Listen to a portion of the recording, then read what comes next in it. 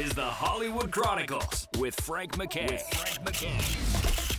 Tune in each week for exclusive interviews with your favorite celebrities. Frank McKay here. So much more importantly, an American treasure. Barbara Eden is our very special guest, and she is so iconic for so many things. And again, American treasure is the best way to describe her. And we're here to talk about Christmas Con, which is happening in Kansas City, and folks listening out in that general area will probably know about it. June 9th through the 11th. Christmas Con, it's called, and if you're not out there, get out there and see Barbara. Barbara Eden, how are you? I'm well, thank you. How are you, Frank? Absolutely thrilled to have you, and I'll be out there. I'll be out in Christmas Con, but if you can, give us a little overview of what we're expecting. Oh, you'll have so much fun. It's a wonderful, wonderful show. It's all about Christmas, but a fun, happy Christmas. It'll bring back memories and get you ready for the Christmas coming to us. There will be wonderful, wonderful decorations, Santa Claus, and lots of artists who have worked in Christmas movies and Christmas-themed things. I've done one other show for these people, and it's wonderful. It's beautiful. It's magical. I love it. Yeah. How do you feel about pop culture where it is now compared to, say for example when you were playing Jeannie, that was just mainstream. There was only 3 stations, so millions and millions of people were watching you in your iconic role. But it wasn't really, I guess, until the 80s when we really started embracing our pop culture, and it's become a very big part of our history, our American history and world history. Am I timing it right? Is that when you started feeling people embrace the pop culture that we've had here? I guess, are you talking about pop culture in general? Yeah, I'm asking about the pop culture. For example, Christmas Con, I'm looking at the guest list. I mean, it's a tremendous guest list, headed by yourself. Of course, Melissa Joan Hart is there and so many other folks. But these shows really didn't, I guess, pick up until like the late 80s or 90s in my mind. I mean, did you see them earlier than that? Well, actually, Frank, I Dream of Jeannie has never been off the air. Right. I wasn't always, I was working on other things, so I wasn't always aware of how large an audience it had. But in retrospect, I have been told that it's never been off the air. And I still get mail from people all over the world, and it's very gratifying. It holds up so well. The cast was just wonderfully cast. I don't know who's responsible for that, but I mean everyone from Larry, yourself, Bill Daly, and of course the Bellows. I couldn't imagine other people in those roles at this point. I grew up watching it and I grew up living it, and even though you're a participant in it, you've got to look back proudly and fondly on this. I do. I really do, and I'm very proud of the fact that so many people still watch it. I guess I've wondered about it. I think it's because we were about NASA, and many of the astronauts were with us: John Glenn, Wally Schirra, Gene Cernan. It was relevant then, and it's relevant now. And we were all in costume. We weren't in day-to-day clothes. We were all in uniform, Yeah. So it keeps it centered. Well, what's kind of interesting too is this was before the moon landing, and we just I guess as a country we believed it was going to happen. We believed in President Kennedy's words, and that this is going to happen. But the show was ahead of its time. It was prior to the moon landing. Were people saying back then, or were people critiquing it like, hey, you're applauding the idea of space travel, and we really don't know if we can get there or not? Were you hearing skeptics at that point?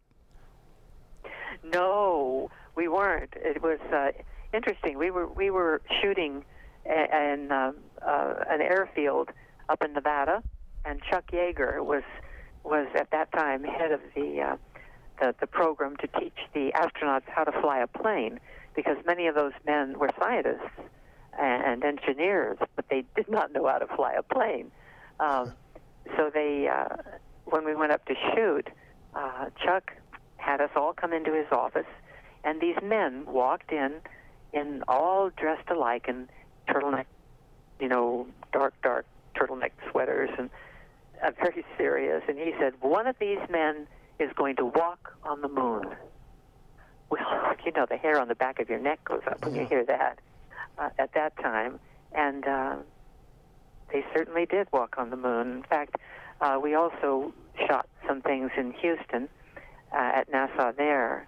And it was Gene Cernan who put me in a capsule, a mock-up capsule, and had me land on the moon, only I crashed. That's right. Well, listen, just wonderful to talk to you. I'm one of those people who still watch I Dream of Jeannie. I binge it every couple of years, and I just go through it, and it stands up so well. You're wonderful. The whole you and the whole cast. God rest many souls. But just congratulations, Barbara, on everything that you've done, all of your work, throughout the years, and certainly appreciate having you here. Tell us anything else we should know about Christmas Con, or anything else that you'd like us to know. And if you have social media sites or a website, please leave us with that as well. Well, I do have social media sites, but I'm looking forward to Kansas City, because my husband is from Kansas. And we're big fans of KU basketball, Rock Shock Jayhawk, So, and I have worked in Overland Park before in the theater, at the new theater there, and I'm looking forward to seeing all my friends that I had when I worked there. Oh, listen, congratulations once again. I'll be seeing you there, and we'll be talking about it as we let you go, and we'll be talking about it before urging people to get out there. Barbara Eden, real pleasure to have you. Thank you, Frank. Barbara Eden, like I said, an American treasure.